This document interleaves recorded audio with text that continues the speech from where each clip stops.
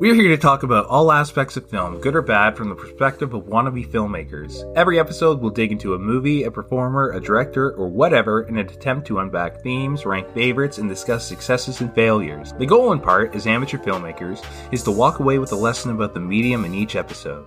This is a Greg and Matt movie chat. This is Greg. Hello. And I'm Matt, so let's chat. Welcome back to the show, everyone. We have had a great time with the show so far, haven't we? We've talked about a few actors, a couple of movies, and a director. But what we haven't done yet is take a deep dive into the early years of some of our favorite directors. So today, Greg and I are doing something a little different. Today, we are doing our individual top 10 lists of the best short films directed by famous directors. First, a few ground rules. 1. The short film could have been made at any point in their career. It could be one made before they made it big. It could be one they made after they stopped making features. Basically, David Lynch's shorts count. 2. We can do one short film for each director. And 3. Music videos do not count, although the John Landis Thriller music video will hold the number one spot in my heart for eternity.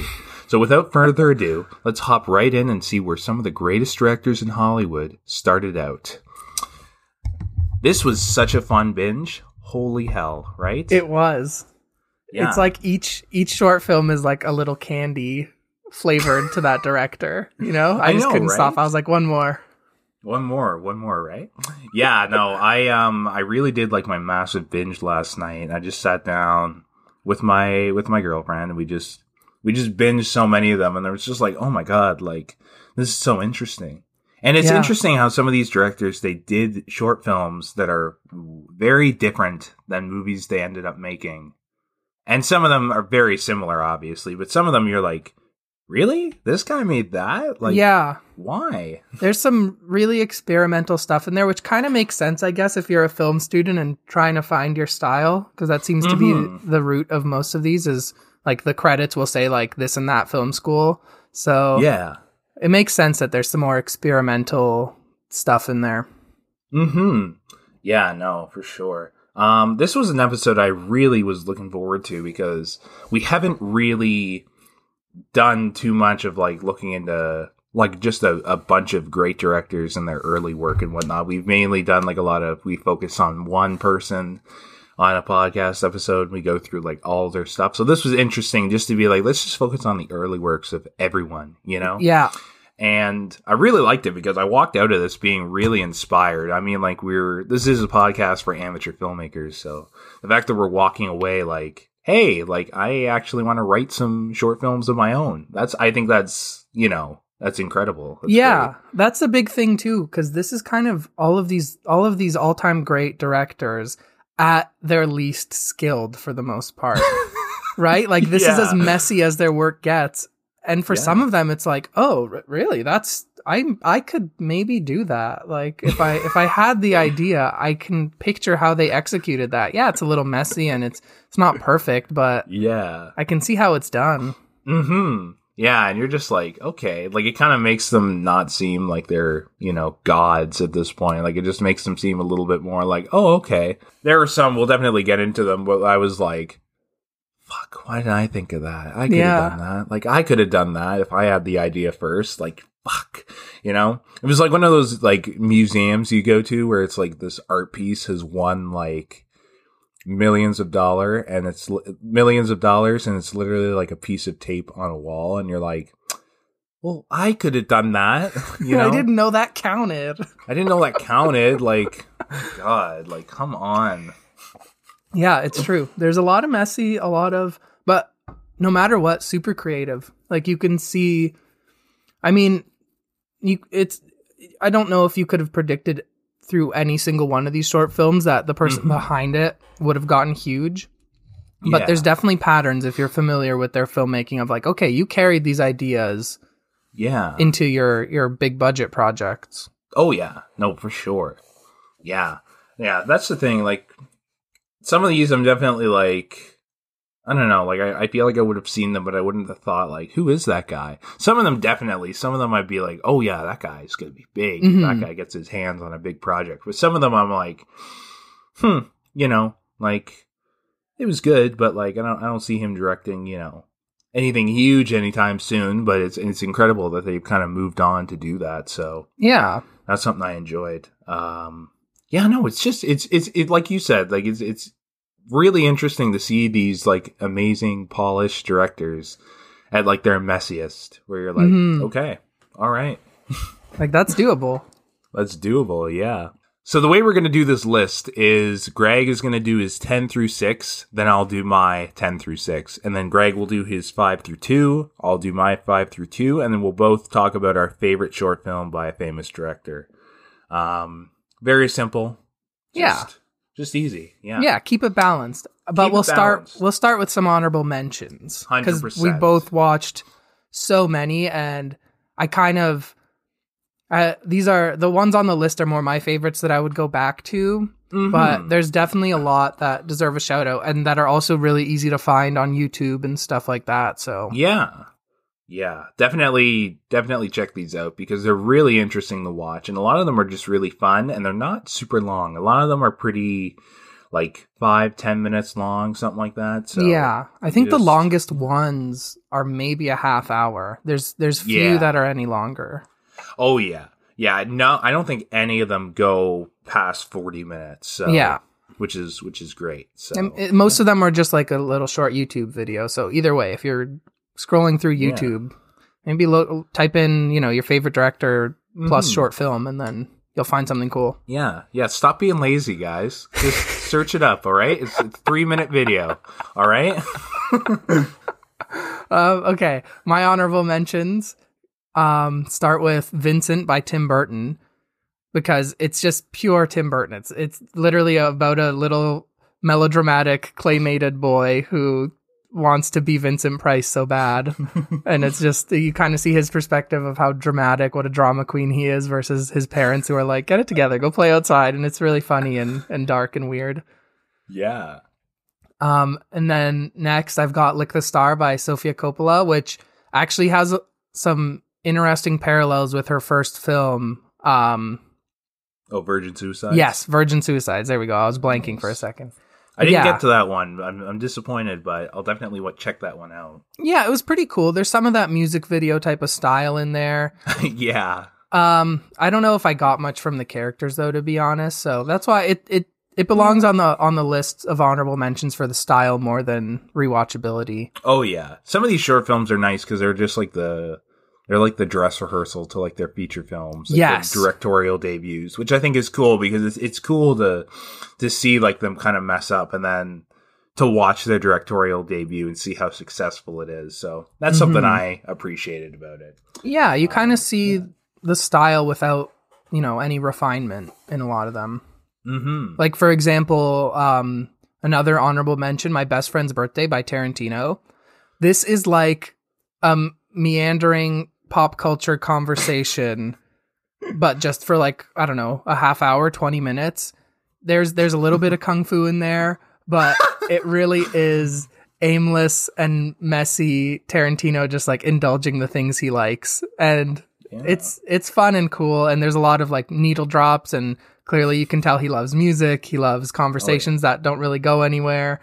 And it's pretty fun to see, I don't know, Tarantino, who's so well known for his style, kind of not have a clear style yet, but there's certain qualities in there that are familiar. So that one was pretty fun.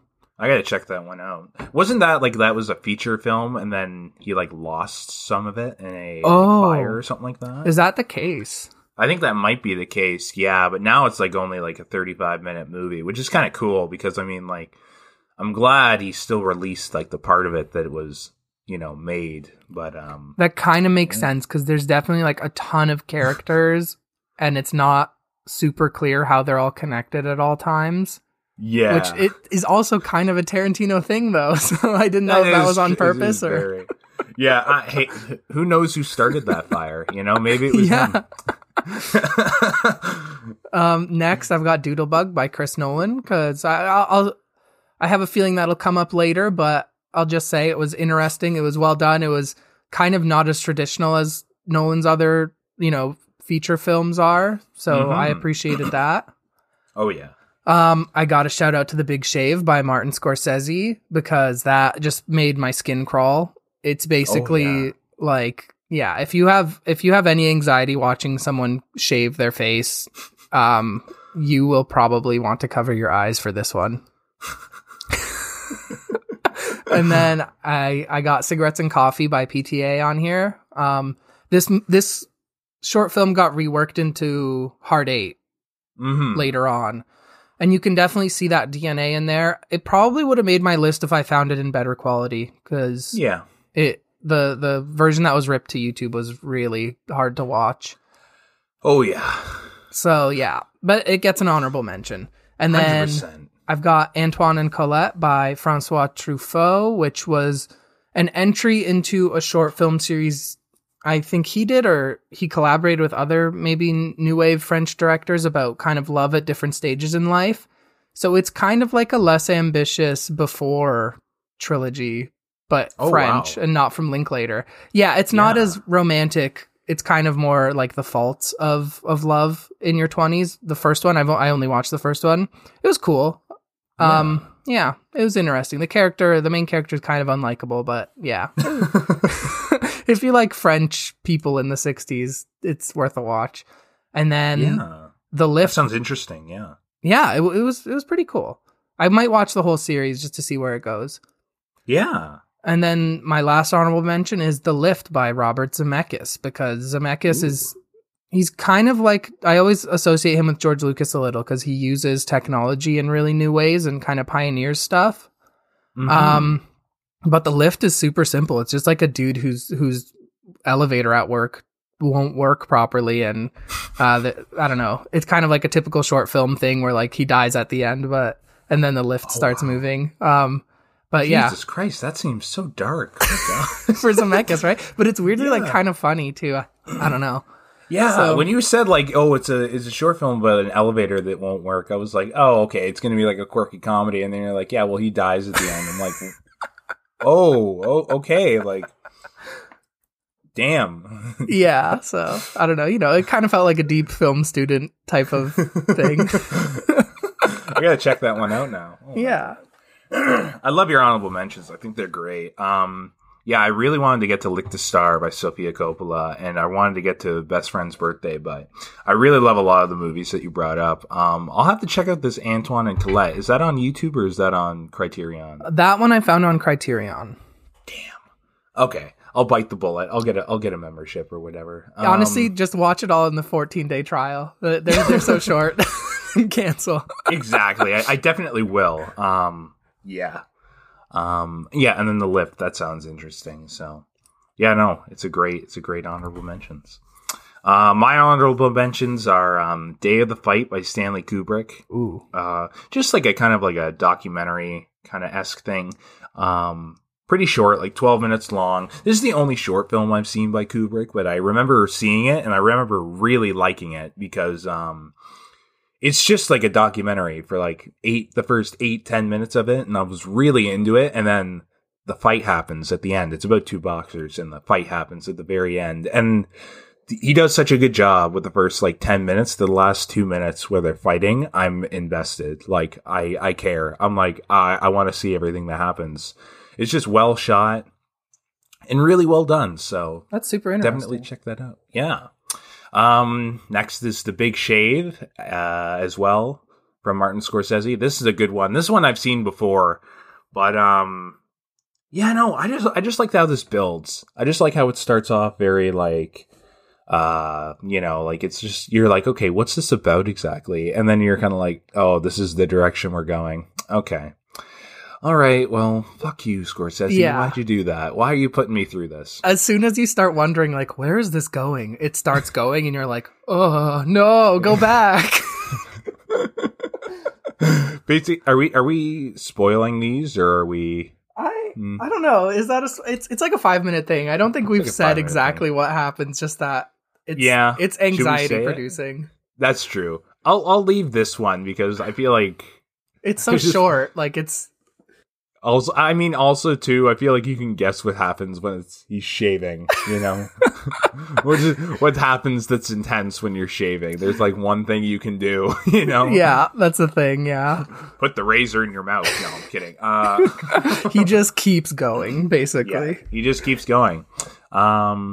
Small Deaths and Swimmer, 2 short films by Lynn Ramsey. I wasn't a big fan of either of these, to be completely honest, but Small Deaths had an interesting idea to it that I thought was cool, and it made me want to watch more of her stuff. I've seen You Were Never Really Here. I need to rewatch it because I didn't really get enough from it the first time, I don't think, but I don't know if I really appreciated her style as much. And I had read the book before watching the movie, and I find the movie and the book pretty different, so, like, in tone-wise, so... that's something that just I put this on the list just because it made me want to dig more into her stuff. And Swimmer, I didn't really love, but it looks so good. So yeah, definitely check that one out. Cigarettes and Coffee by Paul Thomas Anderson. That's a really good one. I really enjoyed that one a lot. A little confusing, a little hard to follow, but it did make me want to watch Hard 8 really, really, really bad. So yeah. This one's ridiculous. Pecan Pie by Michel Gondry. This one's like a minute and a half, and it's Jim Carrey driving around in a car that's basically like a bed. Like it's like a bed car type weird thing. And he's doing like an Elvis impression. He's just going, a pecan pie, pecan pie, pecan pie. And then like he basically pulls into a gas station and they like fix his car, and then he drives away. And the whole time he's just going, a pecan pie, a pecan pie, pecan pie. And it's like, what the fuck is this? So I appreciate how stupid and weird this is. That's cool. And Michel Gondry is the guy who directed Eternal Sunshine. So yes, I don't know. It just feels like one of those movies where the directors were just like, they were on set one day and they were like, okay, let's just make something funny, like just real quick. Yeah. Another honorable mention, I forgot to put it on the actual list here, but it's Goldman versus Silverman. I think that's what it's called, but it's the Safdie brothers short film that they did when they were, I think they did it on the set of Uncut Gems with Adam Sandler. Yeah, it's a really weird one. It's like those guys in like New York City who like paint themselves gold and do like the robot, like those guys. It was like 2 of those guys who get into like an argument basically, and they're played by Benny Safdie and Adam Sandler. It's a really funny one, so I need to find that. Oh yeah, it's on YouTube, so check that one out. Next we have Miracle of Flight and Storytime by Terry Gilliam. Really funny. Like, these ones are so funny. The Monty Python, type humor. It really works well here. And I don't know, Terry Gilliam went on to do some really good stuff, like Fear and Loathing in Las Vegas, Brazil, 12 Monkeys, tons of stuff. So I love seeing his early stuff because he's really talented. I really love his stuff. Rated R for Nudity by Denis Villeneuve. This one's kind of weird, kind of different, but I don't know. It's interesting. 8 by Stephen Daldry and Yellowbird by Tom Hooper. I'll put those ones together because they're both about young boys, absent father for one reason or another. And in 8, he's hyper fixated on soccer, and on Yellowbird, him and his friends decide to make a kite. Stephen Daldry went on to direct, I think he directed, did he direct The Queen? Well, he directed Billy Elliot and The Hours. And Tom Hooper, he directed The King's Speech, Les Miserables, and Cats. Yes. He does. He tries to make musicals hyper-realistic now. Stephen Daldry did not do The Queen. But anyway, 2 both really good movies. Definitely check those both out. We got Luxo Jr. by John Lasseter, the guy who directed Toy Story, really cute. Saw by James Wan, the original short film, that's really cool. These 3, these last 3, I really wanted on my list. This is John by the Duplass brothers, basically a 7-minute scene about how a guy can't figure out how to properly record his answering machine message. Like, it's really funny. It's Mark Duplass, and he's just, yeah, he basically breaks down. Like, he starts crying because he can't get the fucking message right. And I'm like, hey, man, I've been there. Yeah, why is that so relatable to, like, message record anxiety? It's just funny because he's trying it in so many different ways. He's like, this is John. I'm not here. And he's like, that's terrible. Why would you ever say it like that? Locks by Ryan Coogler. Really, really good one. This one was really sweet. I really enjoyed this one. Really wanted it on the list, and it just missed the cut. And last but certainly not least, this one is like number 11. It could even be swapped out for number 10 in some cases, but I chose to leave it off the list for a reason, and I'll get into that later, not to spoil anything, but Two Cars, One Night by Taika Waititi. It's very, very good. Highly recommend you check it out. It should have won the Oscar, in my opinion. I didn't see what it lost the Oscar to. It should have won the Oscar for Best Short, so... Yeah, it was really good. Yeah. Anyway, Greg. Yeah, I think that long-ass honorable mention proves that we will be returning to the short films topic, because I certainly wasn't expecting it to be that entrancing. But yeah, now onto the main list. Oh, yeah. My number 10 is... Polish short film by Krzysztof Kieślowski. It's basically translates to streetcar. And I included on this list because I kind of wanted to include Krzysztof's other work. He did a 10-part sort of mini series in the 80s that were kind of like meditations on the morals of the 10 Commandments, but they're like really dark, and the religious aspects are more of a, I don't know, they're not overt. It's kind of buried deep in there. Yeah. But I'm not sure if I could have counted that because they were kind of like a television thing. Like each episode was a different topic, but they were sort of short films. Anyways, I went with this one, the streetcar, because it kind of felt like, a thing about a missed opportunity. Basically, like a young man gets on a streetcar, sees a woman, and they kind of like have some brief eye contact, and like maybe there's a connection, but then he gets off and he kind of looks at the streetcar for a second and then chases after it, and that's the end. It's really short and kind of cute, and speaks to that missed opportunity thing. Why does that sound like my entire life leading up to, like, before I met my girlfriend? Like, why does that sound like just me? It's like a relatable thing, and it's so short and concise. So it made the 10. And also check out Kieślowski's other work, because he's done a bunch of international movies. He did the Three Colors trilogy, which... The blue, white, and red, those ones? Yeah, and they're with all... Julie Delpy, right? Yes, and they're all based on, like, one of the morals of France's flag or something like that. Really cool. Okay. Yeah. Oh, man, I've seen those. They're on my list on Netflix. I gotta check those ones out. Yeah, they're good, and this is... I don't know, I think maybe this is more related to his film Blind Chance, which was also about sort of, like, just that, like, blind luck, right? Wow. So yeah, really cool. And it's cool to see how simple he started and how his stuff kind of gets really cerebral and moral and meditative. Yeah. Man, Greg dropping the fucking knowledge. Holy shit. Number 9, We're Going to the Zoo by Josh Safdie. Love it. Yeah. Did you see this one? I did not. I just love the Safdie brothers. I mean, everyone knows how I feel about Uncut Gems and Good Time, and yeah, I just love the Safdie brothers. So yeah, it's a shame I didn't get to this one, but yeah, no, I need to check it out. This was the only one of the brothers' short films that I saw, but I liked it quite a bit. It's kind of like kind of a romantic look at picking up a hitchhiker. Like, nothing goes wrong, really. And the hitchhiker just, like, a really cool dude. And he kind of gets them into some shenanigans. But nice. in the end, you kind of know, like, everything's safe and it's fun. And, yeah, it's got kind of a weird punchline. So, yeah, it narrowly made the list. I don't think it was, like, the best. They've definitely done way better work. And this didn't feel like a Safdie brothers movie, because I'm so used to the Safdie brothers making me really tense and anxious, and this was like the complete opposite. It's like, oh wow, this should be a tense situation, and I feel very safe. Yeah, right. I love that they're doing like the opposite of what they're known for doing. Yeah. I think that's kind of cool because it's like it didn't put a knot in your stomach. It probably made you feel better in a way, and I think that's really interesting. So yeah, maybe you want to pick up a hitchhiker.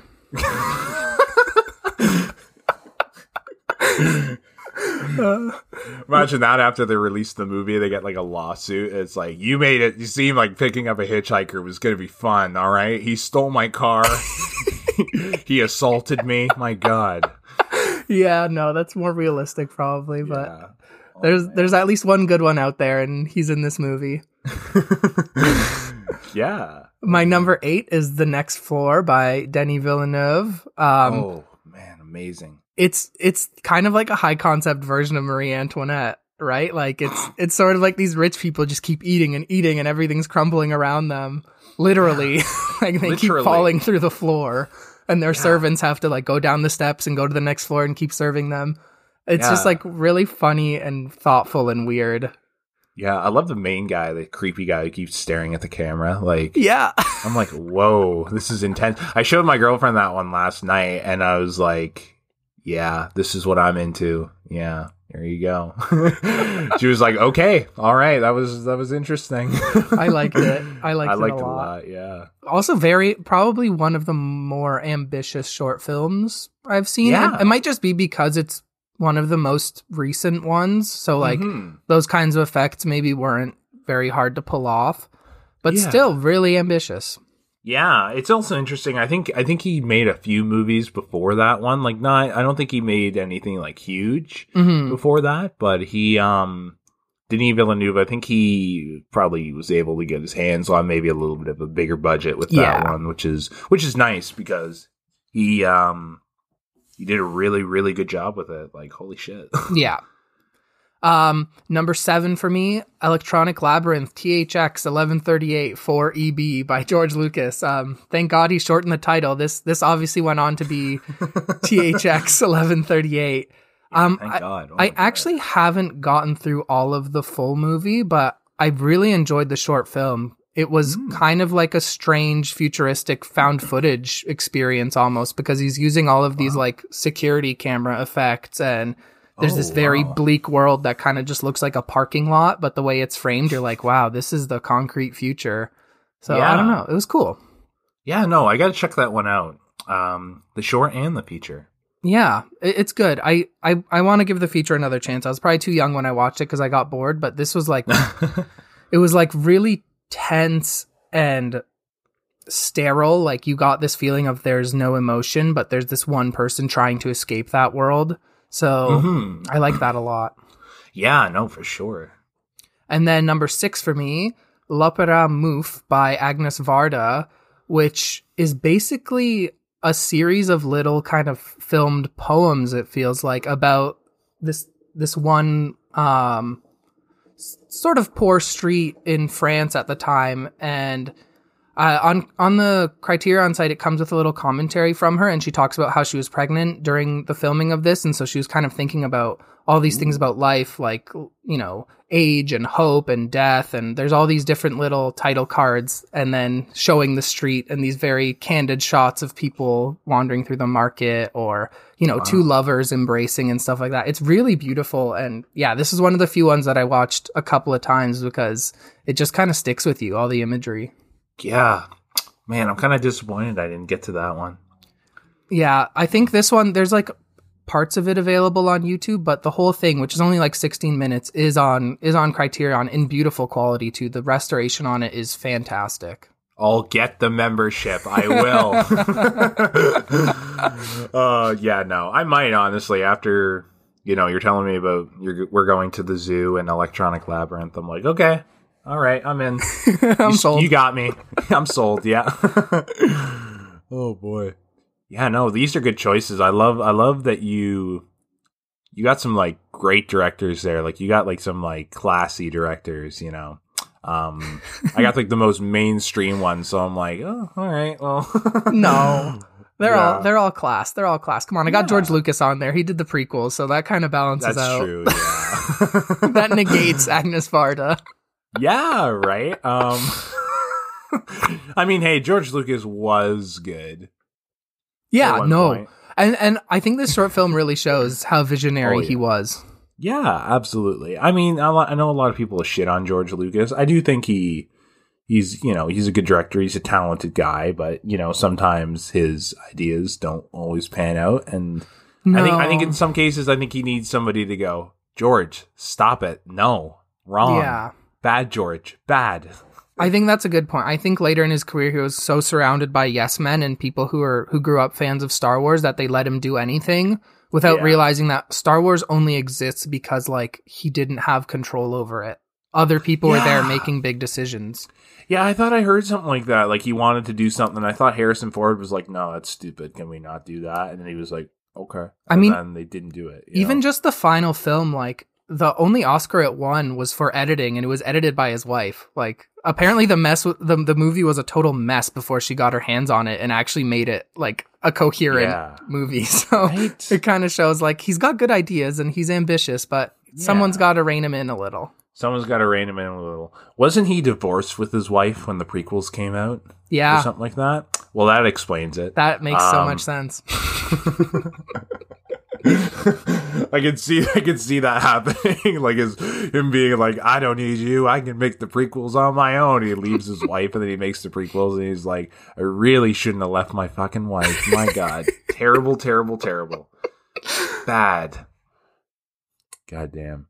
Yeah, no. I gotta check these out though. These make me want to watch these. This is such an inspiring list we've done. I know. The most inspiring episode we've done so far. My number 10 spot is Fortune Cookie by Darren Aronofsky.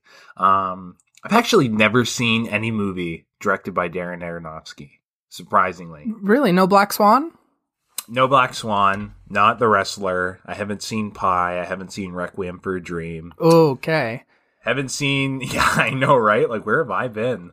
Requiem's a hard watch, I'll tell you that. Yeah, that's not it's like the Lars von Trier thing where it's you're not gonna... You're never going to do a Aronofsky binge, Because why would you? Why would you ever want to sit down and be I'm looking at his movies right now. I feel like you could watch maybe Noah and then one other thing. Because I feel like Noah isn't disturbing. No, that's not the typical Aronofsky. No, but I'm not going to watch Pi and then Requiem for a Dream, and then Black Swan, and then Mother. I'm never going to do that. I'll do a Judd Apatow marathon, but I will never do a Darren Aronofsky marathon. Yeah, if we ever do Aronofsky, that'll be one we'll have to tackle one movie at a time. Exactly, right? I would be fine if I never watched Requiem for a Dream again, and it's a beautiful, it's one of the best films, but I never want to see it again. Oh, yeah. Yeah. It's one of those movies where you're like, okay, I get it. I won't do drugs. I won't do it. I promise. I will say though, this Fortune Cookie movie, it's kind of weird that Darren Aronofsky made it because this is not really disturbing. It's kind of like a weird comedy in a way. It's just a very bizarre kind of comedy about a salesman who he isn't doing well, and he starts realizing that he has a lucky charm with fortune cookies. So every time when he starts getting a fortune cookie and breaking it open before big deals, he gets big deals and whatnot, and then his life starts to go in an opposite direction. And there's some rivalry, some macho rivalry. And it was interesting watching this movie because I was looking at the two main characters and I was I could see these two main characters being played by Rick Moranis and Bill Murray. Okay. I can see them playing it. So I almost wonder if he was inspired by that type of humor growing up and if he was hey, I really want to make something like that, because that's interesting to me that this guy who made Pi and Requiem for a Dream wrote a movie that could have easily starred Rick Moranis and Bill Murray in the early 90s. I could have easily seen that. So wow. Yeah. And even the guy, because they're two salesmen and one's not doing very well. One's kind of shy. One's kind of timid. Rick Moranis. And then the other guy is overbearing, rubs it in his face, and is basically ha ha ha ha ha. Oh, ha ha. And he laughs at him. Bill Murray, basically. Yeah. That's who I see. The guy doing it, he looks slightly like Bill Murray, and he sounds a little bit like him. So I really wonder if he was a big fan of Bill Murray. So that's something that I find interesting. That makes me wonder what happened in Darren Aronofsky's life that made him go from, I'm going to make a quirky comedy, Bill Murray style, to Requiem for a Dream. Oh, man. That was like I'm looking at his Wikipedia. So Fortune Cookie was his second short film, and he made like 4. So I wonder what happened on the set of those third and fourth short films, because I don't know. Maybe something happened. Maybe he met Bill Murray and didn't have a good experience with him, because yikes. It's interesting though, right? Like, that is to cool. Look back and see like this idea for a comedy. And it's a weird movie, but it's also, this is maybe the one that's the most inspiring to me, because it just seems like two very kind of different opposing ideas, and they're put together to make like a really interesting comedy. And that's what made me kind of go like, oh, okay, like I feel like I could maybe do that. Like you just get two good ideas, just kind of put them together, and there you go. You have something, then just go with it. So that's something I found interesting. And you can definitely see the Aronofsky stuff going on. There's some weird shit in this movie, so it's not totally like odd, but yeah, no, definitely check this one out. I'm really curious now. Number 9 is Doodlebug by Christopher Nolan. Just really short. Yeah. If you can't see Tenet in theaters, just watch Doodlebug about 87 times. Yeah, like this one was really interesting. I like this one. It narrowly made my list. It was so close because it was fun. And I'm not even that big of a Nolan guy, but this was like the weirdest Nolan thing I've seen probably. Yeah, I'm not a huge Nolan fan either. It's funny because I feel like the movies I like by Nolan are the ones that people don't like as much. Like, I love Inception, and I love The Prestige, and I love Memento. Those are probably like my 3 favorites. Mm-hmm. I'm going to be honest. I think I like Batman Begins more than The Dark Knight. Okay, which is interesting. I can see that. Yeah, and I'm not like. Heath Ledger is fucking incredible as the Joker. It has nothing to do with that, though. It's about the movie that he's in. That's the thing, yeah. So, like, I appreciate Heath Ledger 100%. I think he's probably the best Joker ever.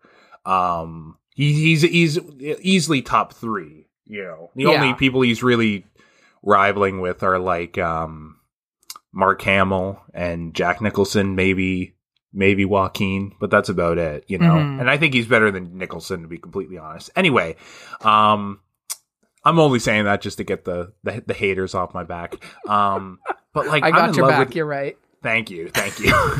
But I'm in love with Insomnia, which not a lot of people talk about. That's the one he did with Pacino and Robin Williams, and I'm in love with that movie.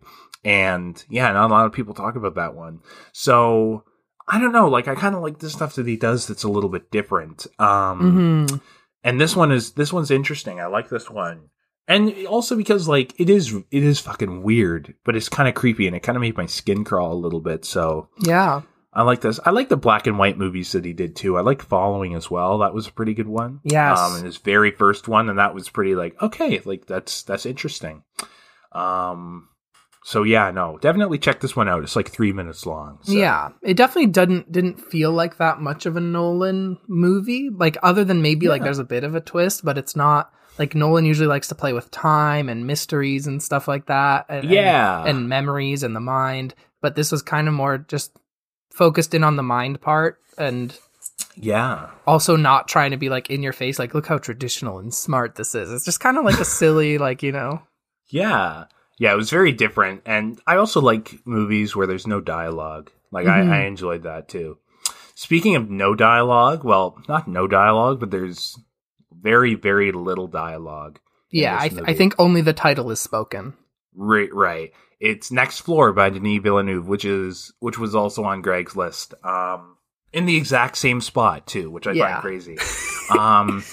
Yeah, no, I love this. I love this short film. I think it's one of his best, and I just really like it. I think it's very interesting. I just like the idea of like this dinner that keeps falling through the floor, and like you got kind of like a Marie Antoinette vibe from it, where they keep eating and everything is crumbling around them. The funny thing is, like, I was trying to think of like, what does this movie mean, you know? And the thing is, I like extracting kind of like meanings from these short films because you can kind of create something, but they're all ambiguous to a thing where it's like you can really make up whatever you want. Yeah.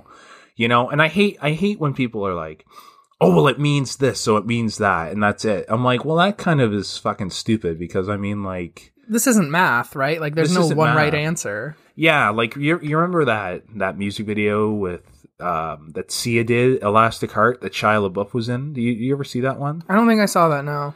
Yeah, I remember it had a meaning to it, and I saw it, and I didn't know what the meaning was, so I had my own interpretation of what it meant, and then someone told me like what it actually meant, and it kind of ruined it for me because I'm like, all right, well, I guess I was wrong. And it's just like, I don't know. I think it's kind of bullshit because it's like, I don't know, like they're not super, like basically it's about like her dad and something like that, who was like an alcoholic or something like that. But I saw it as like kind of like a love story in a way. Like I saw it as kind of a love story.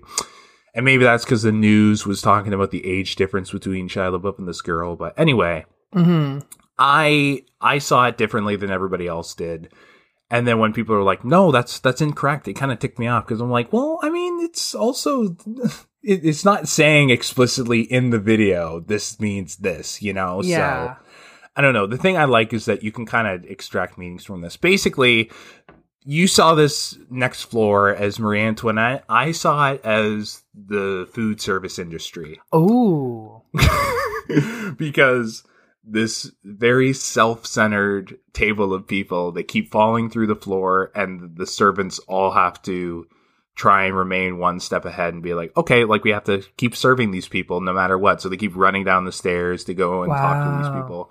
That's how I saw it. And it's kind of like, when I make that interpretation, I'm half joking, but then again, you know, I worked in food service for a month and I fucking hated it. So I'm like, yeah, I can appreciate this. You make a good point because there's all these really close-up shots of the food, and it's kind of like surreal and disgusting looking. Like you can't tell what animal that is or like what body part that is. It's like, is that a brain? Is that a liver? Why is there a rhino? Like it's it's interesting. Like you don't know what your food is, which is also an aspect of certain, you know, fast food industries. Exactly. Yeah. So I would definitely, that's kind of how I saw it. But that's what I like about these, is that you can see them different ways, which I think is really cool. So yeah, there's a lot of room to interpret. Exactly. Yeah. So that's what I enjoyed about this. So I don't know. I like that we had different interpretations on the same thing, because it's like, okay, like I can see where you're coming from and you can see where I'm coming from. So yeah. I do love your interpretation though of Marie Antoinette though. I think it's very true, because the floors literally are crumbling around them while they're just eating and eating and eating. So yeah. Number 7 is Pioneer by David Lowery. David Lowery, he did The Old Man and the Gun and A Ghost Story with Casey Affleck. Ooh. Have you seen that one? Yes, that was really cool. That's a really cool one. That's a movie that's really different. And I remember crying during that movie, and I don't know why. Like, I remember just in the middle of the movie, I just started crying, and I was like, I don't know exactly why I'm crying, but I am. It's so moody and beautiful. Like, I'm just getting chills thinking about it again. Right? This one is different because it's literally just a dad telling his son a bedtime story and telling him like an epic bedtime story.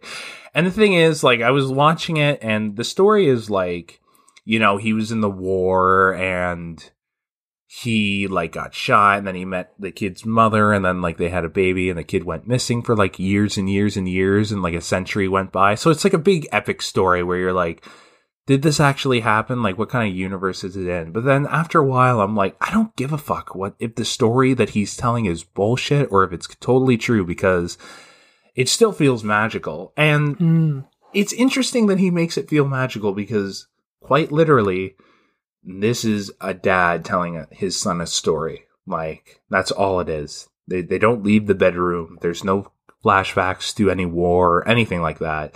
It's just the dad talking to his son. And the fact that he makes it as magical as it is pretty, you know, awesome. So, yeah, it sounds powerful.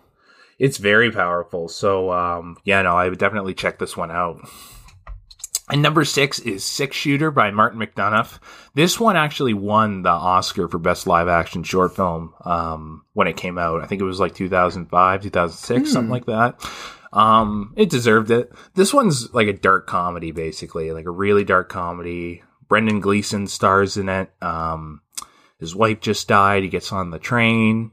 He meets a couple people. He meets this one douchebag who keeps, talking like out of his ass the whole time and really starting to upset other people who have also lost people close to them. It's just a really dark comedy, and it's just interesting to watch this because Martin McDonagh, he went on to direct like In Bruges, Seven Psychopaths, and 3 Billboards Outside Ebbing, Missouri. He did that one, right? I think so, yeah. That's a really good one. I really love 3 Billboards. So yeah, it's just interesting to see like a 25-minute short that just you see the beginning of his really dark humor. And yeah, no, I don't even want to say that much about this one. I just think people should just go watch it. It's all on YouTube, so go check it out. I'm honestly just going to be referencing like your list and the things I missed for the next few days and catching up because there was so much good stuff. Oh yeah, no, same, because I mean, like, I love that my list is basically what you didn't get to, and your list is what I didn't get to. Yeah, there's actually very little overlap, which makes sense, I guess, because there's so much. Oh yeah, no, 100%. All right, on to my 5 through 2. My number 5 is a Martin Scorsese short. What's a Nice Girl Like You Doing in a Place Like This? And it's kind of like really funny and dark, and you can see some themes that Scorsese eventually goes back to, especially for Taxi Driver, but in more of a comedic way. Like, it's about this guy who is obsessive. First he's obsessed with a painting, and then he's obsessed with the girl who comes to a party at his house, and then he gets obsessed with a painting that she paints again. But it's all done in like this cheeky sense of humor and style. It's really comedic. Like, my favorite moment in this that I will think of all the time, like, he keeps reassuring, he's like narrating the story and his obsession, and he keeps reassuring the audience, like, I am a writer, of course. And one of the times where he goes, I am a writer, of course, it shows him at his typewriter and he just types out help. Like, it just made me laugh. I found that weirdly relatable. Oh my God. How long is that short? Is it like... I want to say it's like 15 minutes. 15 minutes? Okay. Yeah, and there's just a lot of weird, surreal kind of photographic effects and stuff. Yeah. And I can kind of see like Scorsese's montages in it. I can see the idea of like an obsessive young man, but instead of it being like a dangerous thing, like in Taxi Driver, it's more of just like, oh, he's quirky and weird and he probably needs some therapy. Yeah.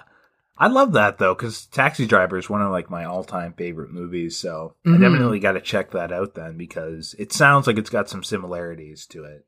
Yeah, I think so. I might be more reaching. Cheeky, fun version of it, you know. Yeah, it made me laugh a lot. I love Taxi Driver. When he was making Taxi Driver, he was just like, let's make What's a Nice Girl Like You Doing in a Place Like This, but he's a killer. It's like, whoa. But he needs serious help. And nobody gives it to him. Yeah. Let's combine What's a Nice Girl Like You Doing in a Place Like This with Joker. Yeah. Boom. Yeah. Basically like that. So basically, yeah. I love that one. I'll probably be going back to it. I'm going to go back to all of Scorsese's shorts probably, because there's a bunch, except The Big Shave. That one I've seen enough times.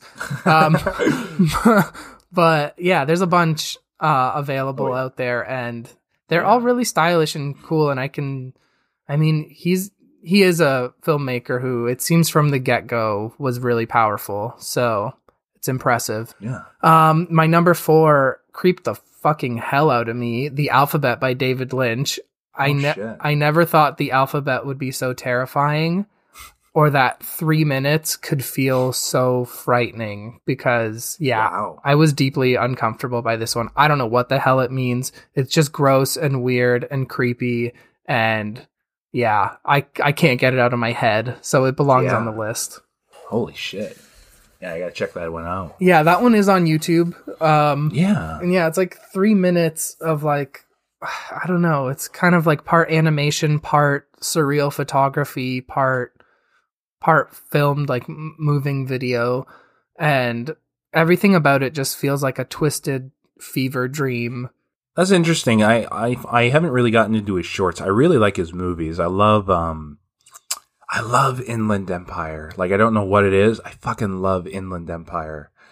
And it's like 3 hours long. So I know it's not everybody's, go-to David Lynch movie. It's not mine either. I've seen it once and I'm like, I don't know if I'm ever going to watch it again. Probably will. Cause I'm insane. But yeah, no, if I can watch 3 hours of David Lynch, I'll definitely check out 3 minutes. That's the thing. Yeah. Even though it's like so frightening and affecting, it's also kind of more accessible, I think, than a David Lynch movie, because you need to be in a certain kind of mood, or that if that's just like your cup of tea, which is totally awesome. Like I get that, but I'm definitely going to be picking through his short films for the next while now, because I like that style. I like when a movie makes me feel uncomfortable, but I would also prefer that to only last like max a half hour. Yeah, no, for sure.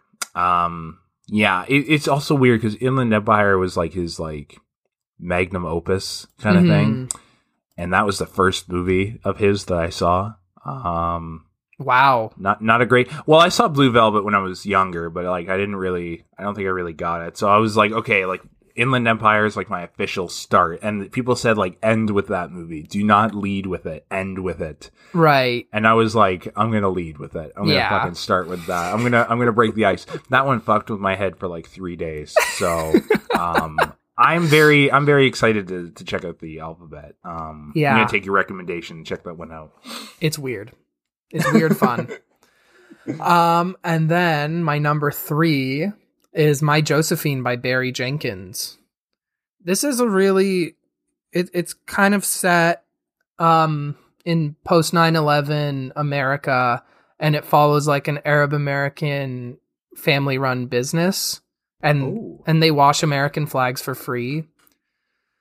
I don't know if I'm entirely certain what it's about, but the filmmaking is immediately really strong, and it's got that Barry Jenkins style right off the bat, where it's like these intimate close-ups with a fuzzy background that kind of speak volumes about all this shit a person's been through. Yeah. And it's kind of an interesting snapshot for that time, because I think it came out in 2003. So, I mean, obviously 9/11 changed America irreparably, but at that time especially, it's kind of like, what the fuck do you do about this? And so this is a perspective that you don't really see, as like the Arab American who was living there and now, I don't know, probably feels very much like there's a target on their back. But it is also just like a small American business. So I don't know. Exactly, yeah. No, that's interesting. You make an interesting point too about saying like you don't know exactly what it's about, but like I don't know. That's like we said earlier. There's so much to take away from these short films that's what I like about them. Is that, you never really know exactly what they're about some of the times. But I feel like that's an interesting way to look at it, like the post 9/11 ideas. Because, I mean, like that's an interesting perspective. I'm ashamed, actually, I haven't seen this one, because that's definitely a perspective I think needs to be told. That's a perspective that I think needs to be recognized. So yeah, I think that's why I really put it on my list, because it kind of gave me a perspective in a world that it's hard for me to actually see from. It's essentially impossible for me to see from that perspective. And it was so strong.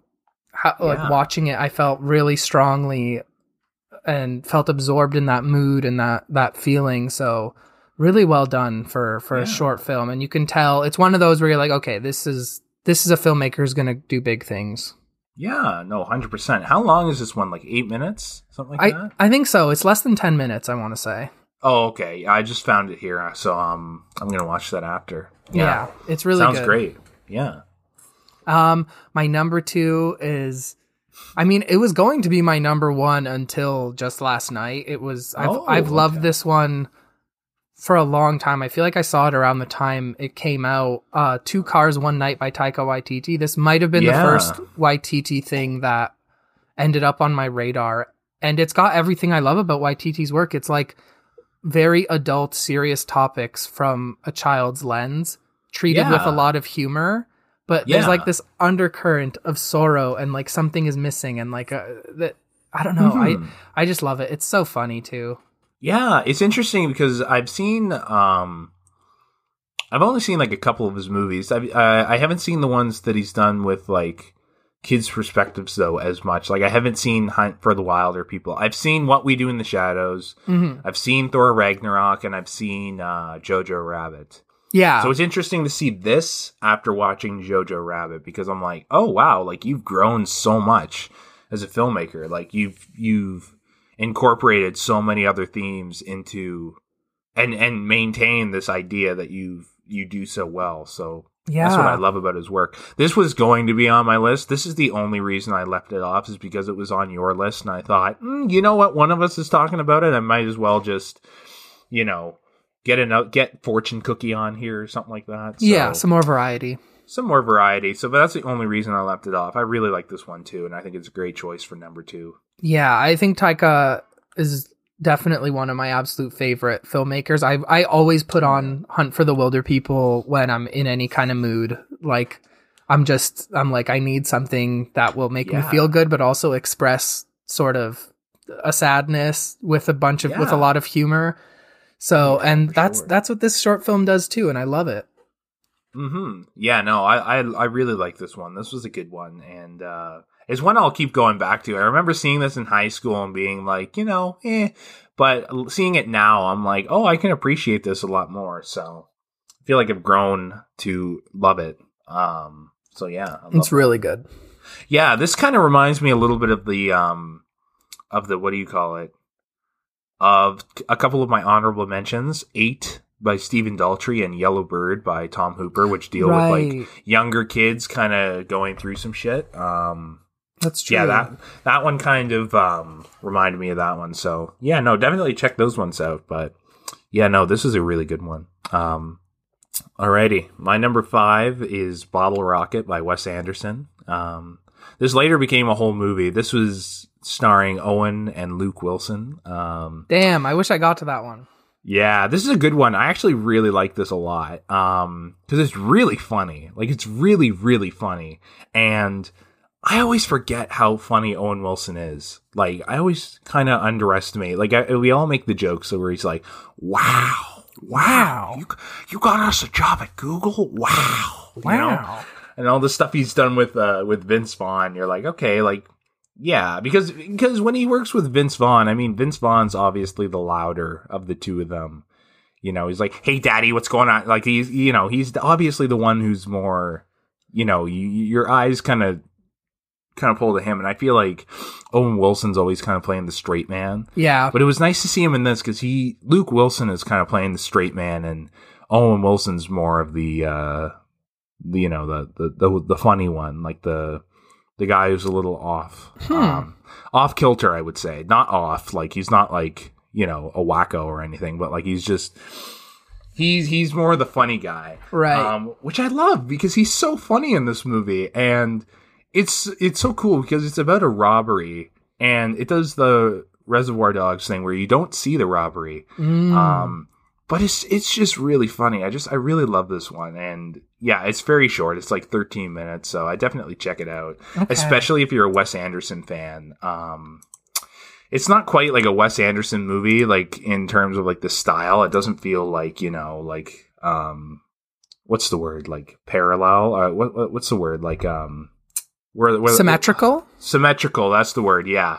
Doesn't look symmetrical, but like, the style of humor is definitely there, like the kind of like quirky kind of humor. It's the beginning of it, so that's what I found interesting. I mean, it takes a budget definitely to have a perfectly symmetrical miniature and stuff like that. So without that budget, it's cool to see that there's still something to his style other than that, right? Right? Yeah. That's what I love. This top 5, I absolutely love these. Oh my god. Vincent is my number 4 for the Tim Burton one. Really great animation. I really love this one. I think this is my only animation on this list, right? Yeah. Yeah, I think so. Yeah, it's a really good one. Like, I love this one. Like, the over dramatic kid. He basically, like, he thinks he's Vincent Price, which I think is so funny. And I love that this is narrated by Vincent Price too. Yes. This is really cute and really dark at the same time in a way, which I find really interesting. And I think he made this before Pee-wee's Big Adventure, right? I think so. That sounds right. Yeah, this is just, it's very impressive because it makes me want to like go back to Tim Burton's stuff and like watch more of his stuff. We talked about Ed Wood in our first episode, but yeah, no, like I just want to go back. I want to watch Ed Wood. I want to watch Edward Scissorhands, Beetlejuice, Batman, Sweeney Todd. Like he's made so many good movies, and I think he's a little underappreciated now. I mean, for a reason, because he has made so many not good movies, but yeah, it is cool to go back and see like, oh, like he's actually really good. Yeah, there's a lot of hints in Vincent of later, like the way he kind of shapes people and their faces in animation. Even some of the monsters, like his zombie dog in that short film, looks like the kind of claymation snake monster thing in Beetlejuice, right? Like there's all these parallels design wise, and he has such a clear vision for a world that it just oozes style and mood. Yeah. I also just love that there's like a reference to Edgar Allan Poe in this, and like the whole thing kind of feels like an Edgar Allan Poe story or like poem because it all rhymes, you know. 100% feels like The Raven, but it's a melodramatic goth little boy. yeah, exactly. Yeah, what did they say? Like it's like he was banished to the Tower of Gloom, and he walked all the way up to his room, and it's like, it's not that serious, Vincent. Like, you got sent to your room. He makes it sound like he's been put in prison for the rest of his life. Yeah, and he's like, I've been here too long. Like, it's so funny. And really the thing is, too, I'm like, wait, did things actually go wrong? And I'm like, no, he's like 9. Relax. There's nothing wrong. Oh my God. Yeah, it was great. Yeah. You know what I wish Tim Burton directed? I wish he directed, that movie James and the Giant Peach. I feel like he would have done a good job with that. Yeah, I thought that was him this whole time. Maybe it is. I don't know. I just remember really not enjoying it, which was disappointing because I remember loving the book, but no, it was Henry Selick. Okay, wow. Well, today I learned. Yeah, right? He's trying to do Tim Burton a little. He's trying, yeah. Also, this guy, Henry Selick, he's doing an upcoming stop-motion film, Wendell and Wild, starring Key and Peele. What? Yeah, right? That's awesome. That's awesome. Oh, you know what? You know why this guy reminds you of Tim Burton? Because he directed The Nightmare Before Christmas. Oh, okay. That's why. That makes so much sense. There's overlap there. There is overlap. That makes sense, honestly, because, you know, he's basically just doing Tim Burton's style. Yeah, jeez. Hey, I can do it too. Like, all right. I can do gangly goth animated things. Oh, man. Number 3, you had the Safdie brothers, We're Going to the Zoo. Is that what it was called? Yeah, I think it was just Josh Safdie. Yeah. But you got a Safdie in there. I got a half Safdie. You got a half Safdie. A halfty. Number 3 is The Black Balloon by the Safdie brothers, which I love. I love this one. There was this movie years ago I heard about called $20, where it's like basically about like a $20 bill that just kind of floats through town and it goes into people's lives, and like you see like a little section of their lives for a second. And that's basically what this movie is, but it's a black balloon. And it's really interesting. Like it starts off with a guy holding a bunch of balloons. He lets them all go by accident. And there's a black balloon, and it like focuses on that for like, I don't know how long, like a day or two. But it's really interesting that the main character in this movie is a fucking balloon. Wow. And it's like floating through town. I was saying to like Tristan, I was like, how the hell did they direct a balloon? You know? Yeah, that's true. Like, what year was this too? You couldn't. Was it like pre-drone technology? Because it was like I think it was maybe like 2012 or something. Okay, like that. So they probably had a drone. They probably had a drone or something like that. But it was really interesting. It's like, still tough. Yeah, because a balloon is like floating around at like the level, like of like people level. You know? Okay, if that makes any sense. Yeah, it's floating around like within like the crowd of people in New York. So like you're like, okay. And it's so funny because there are a couple people in this movie where I'm like, that's Howard Ratner. Like that's that's pre-Howard Ratner. Wow. Just in like the personality of the people, which I just find really funny because I'm like, you know, they wanted to get that movie made for about 10 years. So when you see something from like 2012, I'm like, yeah, no, I can see a little hint of like the Howard Ratner in there because they that's been on their radar for so long. And the thing is, it just shows in this short film how the Safdie brothers make movies, because I was listening to the What the Fuck podcast with Jennifer Jason Leigh, who has a smaller role in the movie Good Time. Yeah. And Marc Maron was saying like, oh, like you feel like you don't really know who that woman is, but like you also kind of do. Like you're only with her for maybe like 5 minutes tops, but like you feel like you know who she is. And the Safdie brothers, what they do is they give you a backstory. They give you like a 10-page backstory when you work with them. They give you this huge backstory. I've heard Idina Menzel say the same thing about working on Uncut Gems. That's interesting. And you can see that in this movie because this balloon just goes into people's lives. And if you feel like you know who they are and what the relationship is, like, right, it goes to this one girl who's with like her mom and her stepdad or her mom's boyfriend, and her mom and her boyfriend keep making out, and the daughter's like, stop doing that, it's so fucking annoying. And you just get a sense in that small scene like of who these people are. Like, you just totally get it. And I'm like, they are so good with working with actors. And then also the style is just fantastic. So yeah. That's something that has come up now, the second episode in a row, where like how essential it is to have character backstories in terms of communicating more to the audience without showing it all, without showing all your cards. Like the people making it know what's going on, but the viewers just get the sense like there's more to this than you can see. Exactly. Yeah. And I find like when you talk to a real person, you don't know everything, but sometimes you kind of can see them a little bit. Like you kind of know, you kind of get a sense of like who the person is. Like you can get like a sixth sense almost of like, if this person is like a bad person or if this person is good. Like sometimes you talk to somebody and you're like, you know, you're not saying it and you're not really showing it, but I can tell you're a little. Yeah, your intentions aren't pure. Like I can tell that you're a jerk in some way, shape, or form. Right. Maybe I just judge people. I don't know, but but I've had that experience where like I just had like a sense of like this person isn't all that they say they are. And with a movie like Uncut Gems, I mean, I feel like that's the case with a lot of the characters, because a lot of the characters in that movie are sleazebags. You know, so it's interesting to kind of see that done in all their movies, and they even see it in like the short films, even though you're seeing these characters for like 2 seconds, you know, that they're like fully fleshed out, fully realized. And I can really appreciate that. Yeah. Yeah. That's awesome. Yeah. Number 2, this is a different one. It's called I'm Here by Spike Jonze. Have you ever seen this one? I haven't. Is it good? I mean, it's your number 2. It's my number 2. This is a weird one because it's basically Andrew Garfield stars in this. Whoa. Yeah, I love Andrew Garfield. I think he's great.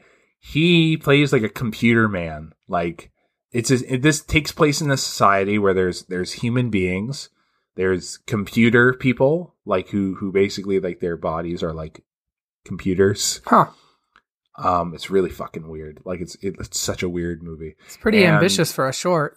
Pretty ambitious, yep. And it was made by Spike Jonze like after he's done some stuff. So okay. Like, he definitely had the money for it. It was made in like the 2010s for sure. Okay. And then he's in love with this girl who's like a mannequin lady. Like it's weird. They got like computer people, mannequin people, and then regular people. And it's a love story. This computer guy, he falls in love with a mannequin woman. And early on, you find out like the mannequin people and the computer people, they can't drive cars. Like they're not allowed to drive cars because they will, you know, I guess if they get damaged, then they're fucked, you know? Okay. I'm going to kind of spoil this a little bit, but basically this is a love story. Mm-hmm.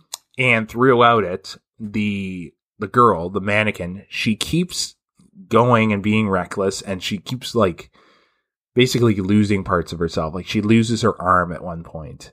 And Andrew Garfield's character, he takes off his arm and he gives it to her. And then there's another part where like she loses her leg and he gives her his leg. So then now he's on crutches and he has one arm and he's like hopping around. And then later on he ends up giving her, I won't spoil it completely. You should just check this out. Just check it out. It's so good. Okay. But he gives her so much of himself that he's basically loses himself entirely. And the ending is like hopeful. But I didn't see it as hopeful. I saw it as this is a fucking toxic relationship, which I liked because I think that's maybe the point. Is that this is a fucking tragic romantic story. Because it's this guy who really loves this girl. He's a very lonely person. He meets this girl. He falls in love with her. And he'll do anything to make her happy and to make her life easier. But at this end of the day, she will just keep being reckless and she doesn't give a fuck. Wow. And she will continuously like ruin stuff, and then that'll be that. So that's what I found so frustrating about this movie, is that like you see this guy who's in love with this person constantly being generous, and her never changing her lifestyle to accommodate him so that he doesn't have to be as generous, continue being selfish basically, right? Yeah, and it's heartbreaking. It's kind of, it's interesting.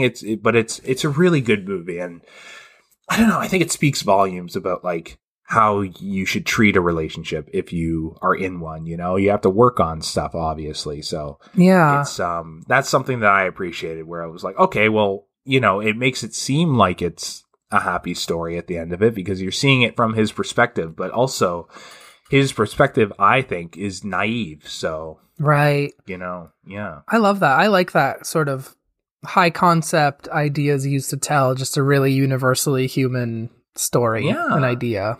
That's the thing. And the thing is, too, like, he doesn't really, like, go out of his way to, like, make that known. Like, I feel like it's, like, you get it or you don't kind of thing. And I feel like most people get it because, when he starts losing his fucking limbs, I'm like, my stomach's starting to turn a little bit here. Like, I'm starting to kind of feel like, oof. But I don't know.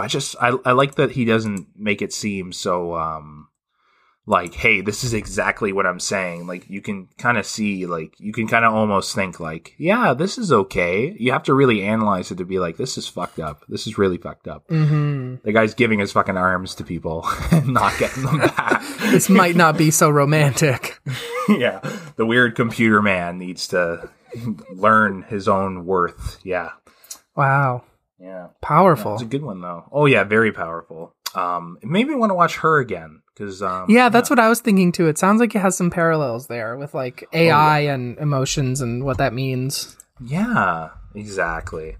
It's all on YouTube, so check it out. Okay, will do. Okay, my number one is Guillermo del Toro's Geometria. Yeah. I love this. This is to me a perfect short film in that it has a great setup. And like kind of it's almost like a good joke where like everything comes back at the end and there's a punchline. It's only a few minutes. I think it's less than 5 minutes. I think I thought it was like 6 minutes or something like that. So it's pretty short, but yeah. It's basically about like a guy who keeps failing his geometry test, and to pass he summons a demon. And at the end you find out accidentally that because he's bad at geometry, the pentagon he put around him to protect him from the demon is actually a hexagon. And the demon can get it. So it's like, oh god. But my favorite thing about this is that it's like very 80s Italian horror movie energy. Like it's the lighting is completely like cyan and magenta, like very pink blue. There's these synthesizers kind of like bubbling up underneath the whole time. And there's like hilarious latex zombie killing effects. Like it's so much fun. And for 6 minutes, it's just so tight and there's never a dull moment. It's also completely dubbed in Italian, like those Italian movies where like the audio is always a little out of sync because, they recorded the dialogue later. So yeah, it's like a love letter to Dario Argento, very clearly, and it's a lot of fun. Yeah, I think I saw a bit of that years ago. I think I saw like a bit of it, and I wanted to get back to it. Damn, count this as an honorable mention, even though I haven't seen it. Just because I've seen like 2 minutes of it, and there's something about it that's really magical and really cool. And I mean, you always get that from Guillermo del Toro. Yeah, it's so weird too to see like Del Toro's style is so refined, and I guess here it is kind of messy, but even messy with Del Toro is so polished. Like he very clearly is someone who, from the start, if I saw this and never heard of the guy, I'd be like, I'm following this career. Like it's brilliant. And like, obviously not perfect and clearly, you know, leaning on another director's style, but also it's going to make me look at his later movies completely differently. Cause I never knew he was so inspired by those Italian horror movies. And I think the more I think about it, that stuff is there. Yeah, no, for sure. He made some interesting movies in his career. Didn't he make like a horror movie called like The Devil's Backbone? Yeah. Or something like that. Oh, and then he made Pan's Labyrinth. So Pan's Labyrinth, yeah. Blade 2. Blade 2, yeah. I actually haven't seen a ton of his stuff, unfortunately. So I know this podcast is teaching me like, wow, I think I know about movies. I really don't. I really don't know shit. Same. There's so many. But yeah, no, he's made some really interesting movies, so it's cool to see this is kind of where he started. Yeah. It's so good. I love that. Started strong. I don't know if this was his first, but I did see in an interview he talked about this being like, it was rushed initially so that he could get it into a festival, and he was never happy with it. And so the version that I saw was actually he had gone back and kind of touched it up and made it the way he envisioned it. Basically, just like in editing and music and stuff. He didn't actually I don't think he reshot anything. Okay. Yeah, so that's cool. I don't know. That probably adds to it too, why it seems so good and polished, is because the version I saw was him, you know, going back to it years later. Yeah. But yeah, it's still really, really visionary and smart. And I love the punchline. Like it just got me. It got me so good. Oh yeah. No, I gotta check that one out. It looks really, really good. It's also just really nice looking. Like I like the colors in it too. Yeah, even though it is, you know, probably not the best, you know, looking, it's kind of not as bad as Coffee and Cigarettes, but like no, I think it's like bold colors make up for the fact that the set is basically like there's nothing there. There's no budget. So instead it's like, all right, we got two bright ass light bulbs. One's pink, one's blue. That'll just paint the set. That's all we need. Exactly, and I love that. Right? Yeah. No, I'm excited to check that one out again. My number one is, well, it's also like, I don't know if this is like a horror short. I don't know if you would consider Geometria like a horror kind of thing. It's horror like Evil Dead, maybe. Like it's funny horror. Like an Evil Dead 2 kind of thing. Yeah. Like a kind of comedic. Yeah.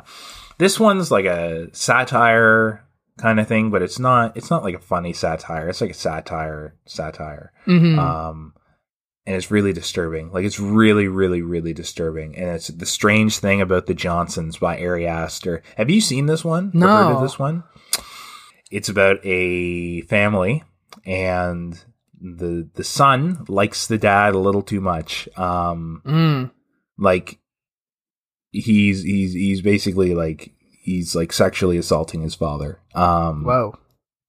Yeah, this is a hard movie to talk about because I don't know exactly how to explain it. It's about like 30 minutes long, and yeah, this is a really weird movie, and it's shot really, really nice. It's really well done and really well made, and the script is really tight. I think there's never a dull moment, and the acting is so good, even though these actors never really did anything huge. The main guy in it, Billy Mayo, who plays the father, who's like basically like very broken down after like a good like 10 or 15 years of like sexual abuse from his son. Like he's very broken, and it's really interesting because his performance is so good, and the whole movie he's kind of trying to like get the word out there, like trying to kind of like write about it and get it out so that he can tell somebody, and kind of, you know, like, and not to do it in like a way that's like in shame of his son, but like in shame of both of them, where he's like, I feel terrible that this even happened, like that he let this happen. And there's so many layers to these characters that I don't know. I love this. I think it's really, really interesting. It's a really bizarre movie, though, and it's very disturbing, and it's definitely not for everyone. But yeah. Is it? Would it be safe to say there's like kind of some parallels with Hereditary because it's kind of like familial baggage? Maybe, kind of like that. Yeah, I would say something like that too. I feel like in the way that it's shot and whatnot, I see Ari Aster's kind of ideas kind of pop in a lot more. Like the way it's directed and the way it looks. But I would definitely say like the familial kind of stuff is definitely there because I feel like that's always in his movies, familial baggage. Because in Midsommar, you got, have you seen Midsommar? Not yet. I need to.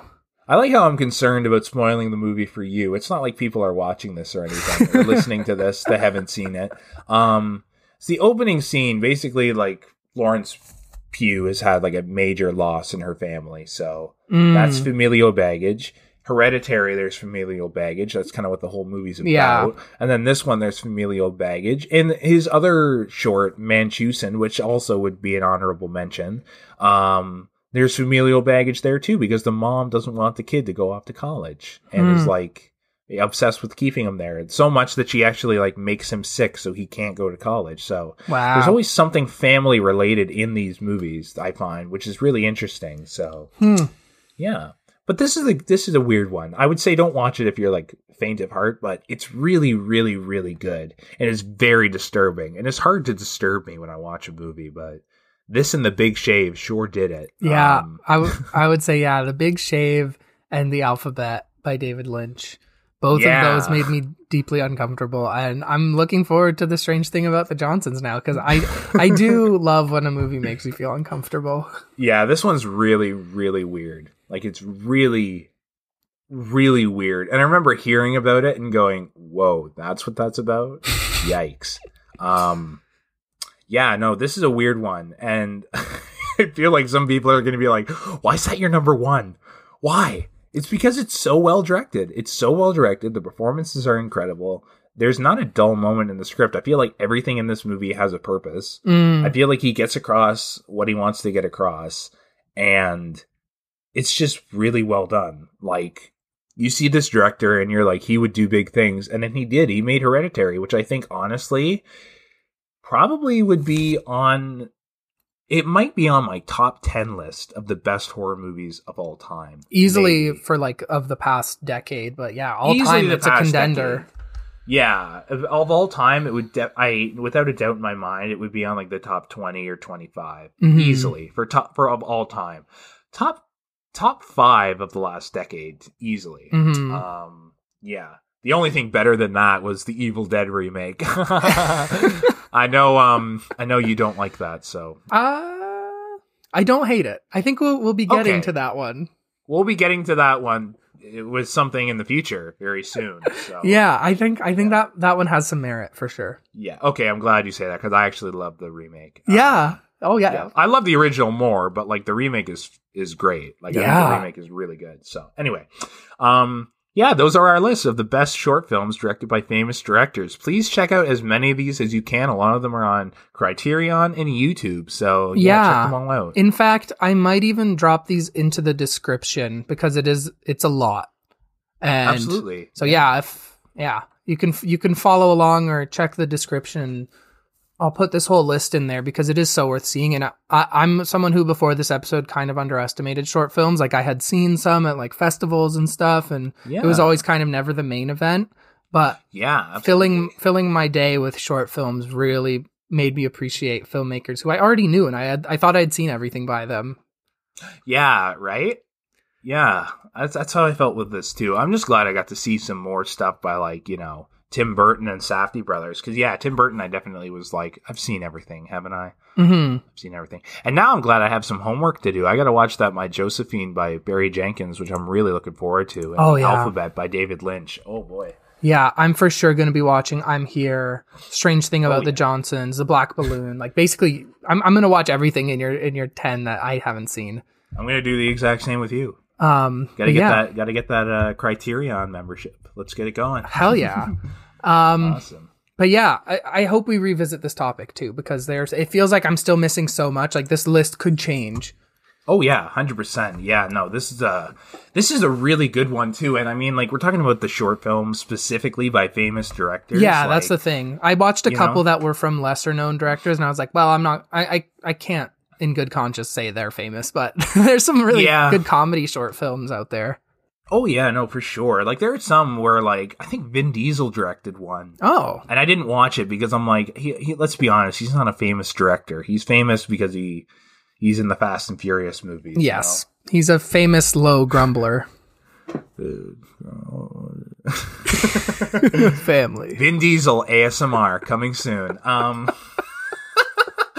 But yeah, no. Yeah, there are so many. Like, we should do best short films directed by actors or something like that. That's a good one. Because Kirsten Dunst has one. That's not true. Making the list, but yeah. It's interesting to see some of these people. And yeah, I mean, like, I'd like to look in the short comedy clips from, like, Adam Devine and, like, the Workaholics guys before they got famous, from, like, Derek Comedy, like Donald Glover before he was famous. Yeah, there's a bunch of Lena Dunham ones too, which are, like, kind of really annoying, but interesting. I mean, they're more like those. Kind of what I figured. They're more like those, like, social experiment kind of YouTube videos. It feels like, but it's interesting. Really, Lena Dunham's doing, like, pranks and shit. Yeah, like for real.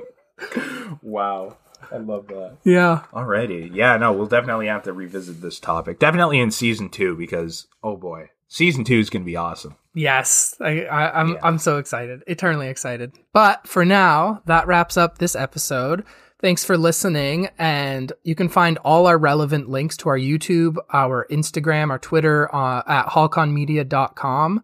We're also finally on iTunes, Apple Podcasts, so if you're hearing this, give us a rating, because it does help a lot. And be sure to follow Greg and Matt Movie Chat on Instagram for regular updates and polls and fun stuff. So if you want to get involved in the chat, hop in on there. It's a lot of fun. And that about does it. Come back next week. We are starting the HalCon Scare-a-thon. Till next time, everybody.